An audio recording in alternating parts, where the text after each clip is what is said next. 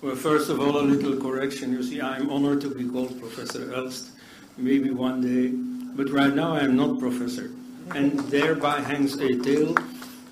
Precisely the current represented here by Sheldon Pollock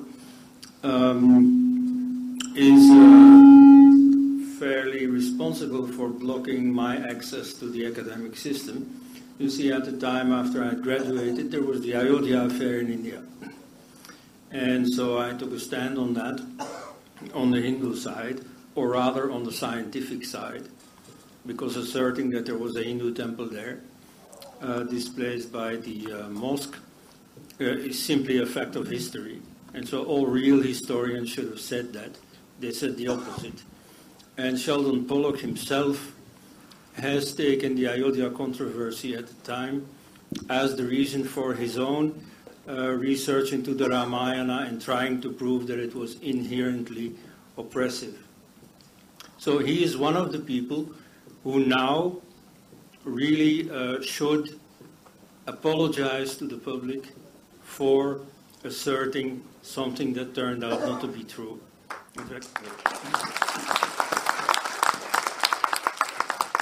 In fact, at that time, we already knew enough about it. We had already enough evidence to be sure that there was a temple there. But if there was any doubt, now we certainly know. We have the excavations. We have found the foundations of the temple. So not only to Sheldon Pollock, but to Romuald Thapar and so on, it really is only proper that they apologize. Now, one chapter in this book that has very much caught my attention is the one on Buddhism. You may not sufficiently realize it, but Buddhism has been turned into a mighty weapon against Hinduism. Like you see when Hindus say, Muslims have destroyed so many temples and so on, then pat comes the answer, but Hindus have also destroyed Buddhist temples and Nalanda University and so on. That's not true, but it's a very common story, and Hindus are often not ready to respond to it. Now, one thing that the Pollock school asserts is that the Buddha was a social revolutionary. I don't think he invented that. It already started in the 19th century when European scholars started seeing the Buddha a bit like Jesus vis-a-vis Judaism. Jesus was born as a Jew, but then he started something, at least according to the gospel, because we don't know how true all this is. But according to the gospel, he started something new. He threw away Jewish law, though at some point he says that he came to fulfill Jewish law anyway. But Christianity, as it developed, especially since St. Paul, dropped many Jewish things and became a new religion. And so in this same sense, they took the Buddha as starting something new. In fact, if you read the life of the Buddha in the original sources, you do not find any moment at which the Buddha breaks with Hinduism. Or the term Hinduism didn't exist yet, but that he breaks with whatever traditions existed around him. But so he was construed then in the fashionable ideas that came up in the 19th century, that became very fashionable in the 20th century, namely egalitarianism especially. And so he came to break the oppressive caste system and bring egalitarianism. Now, the truth is that the Buddha was an elitist par excellence. Of course, by his background already, he was the son of the president for life of the Shakya Republic. He was a member of the Senate of the Shakya Republic. He was a Kshatriya, an upper caste person. He called his teachings Arya, and many Hindus make a big effort to prove that this means noble. Well, yes, but in the context of the Buddha, it still retains something of the ancient meaning of upper caste, of part of the Vedic culture. The upper castes were given the Vedic initiation with Upanayana. And so that is still there. Also his physique he's described as being very tall and very white-skinned relative to the average in Bihar where he came from. So that is not exactly the stereotype of a tribal, of a so-called native, as against the so-called Aryan invaders. So we find very little of that social revolutionary thing, especially if we look at what he was about. You see, he was teaching a spiritual path, a specific system of meditation.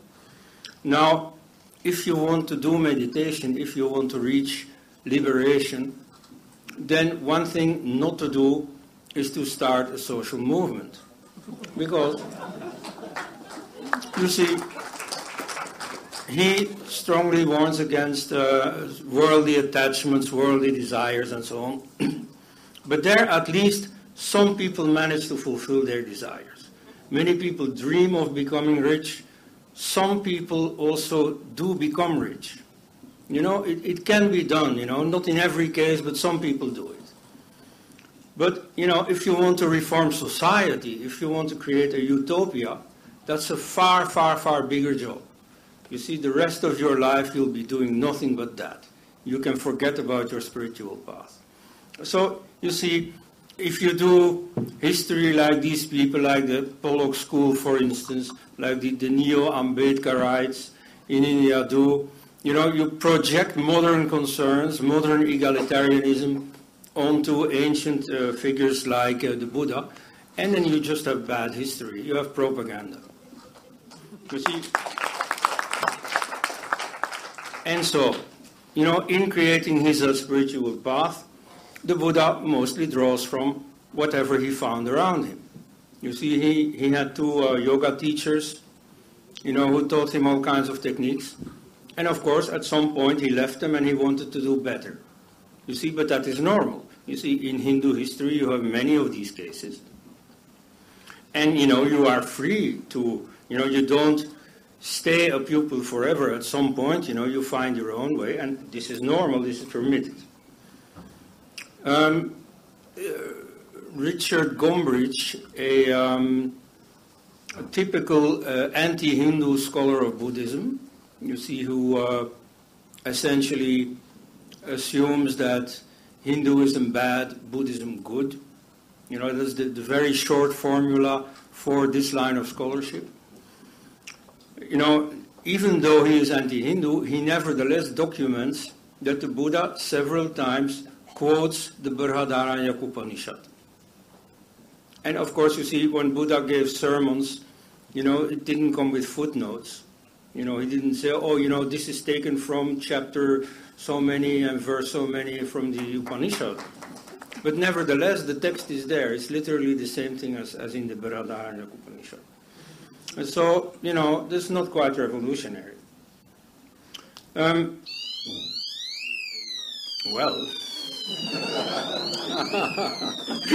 did I do that?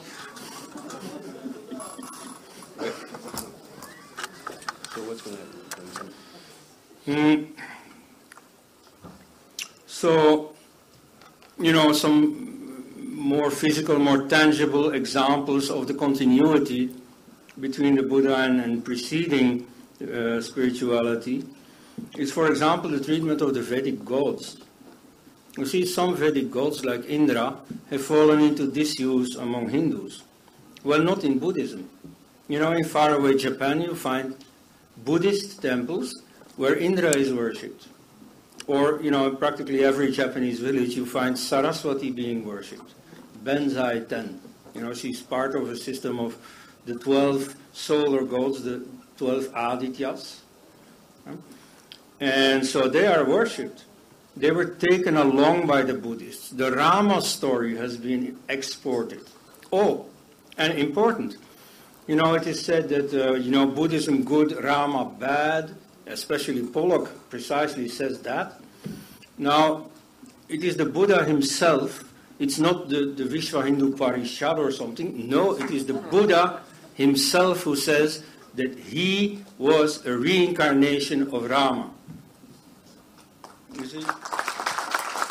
Later some, Puranic authors created the system of they're both incarnations of Vishnu. Okay, that may be a Hindu innovation, but the very fact that he is integrated in the existing system with Rama, you see, that is the Buddha's own contribution. So the Rama story was exported by Buddhists to Tibet and so on. Or about Indra, the Vajra. The Vajra is Indra's weapon, the lightning. Now the Vajra has become a standard symbol of Tibetan Buddhism, as you know. And so many of the things the Buddha teaches, that characterize Buddhism, are common in Hinduism and existed earlier, like asceticism, the value of non-desire, is already in the Upanishads, the teaching of reincarnation, of course. And we see reincarnation appears in the Upanishads. It is said explicitly that this is a new doctrine. That's a doctrine of the Kshatriyas specifically. And so it's no coincidence that two sects in which reincarnation is absolutely central, namely Buddhism and Jainism, were both founded by Kshatriyas. Oh, and about Kshatriyas, one more thing. When the Buddha dies, he is cremated, and they have his ashes. What to do with the ashes? And so there are 8 different cities that claim his ashes, and ultimately they each get one part. Now, in their claim on the ashes, they say explicitly, we, the elite of this city, we are Kshatriyas, he was a Kshatriya, therefore we have a right to these ashes. So you see, after the Buddha had been teaching for 45 years, in a Buddhist context par excellence, these people, claim their elitist status, their caste.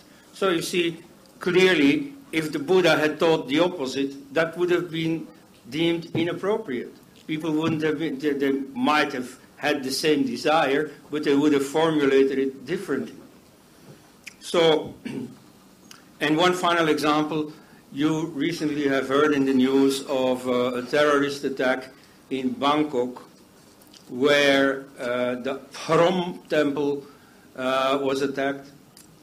And Phrom is simply the local pronunciation of Brahma.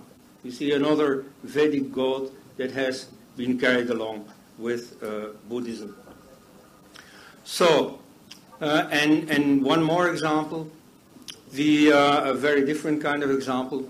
You see, Buddhism is deemed good, and everything that's good in Hinduism has been borrowed from Buddhism. You see, before the Buddha there was nothing much. Then the Buddha came, and out of the blue he invented everything nice, or his followers did, and then Hindus started taking those things over. Now, we already mentioned Nalanda University. There were earlier universities, but it is very often said and assumed that even by Hindus it is said that, you see, the university as an institution is a Buddhist invention. No, that is not true. In the Buddhist sources themselves, we find that 2 contemporaries of the Buddha, of about the same age, King Prasenadi and military general Bandhula, knew each other because they studied together in Takshashila University. Now, the Buddha himself at that age was too young to have founded that university. Okay, so the university existed before him. In fact, that was more or less the time, they assume, of Panini, who was teaching there at that university. So, you see, the university is a Hindu institution. And the Buddhists adopted that institution because it was there and because they were part of Hindu society. You see, there is never the Buddha or anyone after him until Ambedkar in 1956 who breaks with Hinduism in order to become a Buddhist. So it is very important to say, as against the Pollock school, that, you see, there is a complete continuity between Buddhism and Hinduism. Thank you.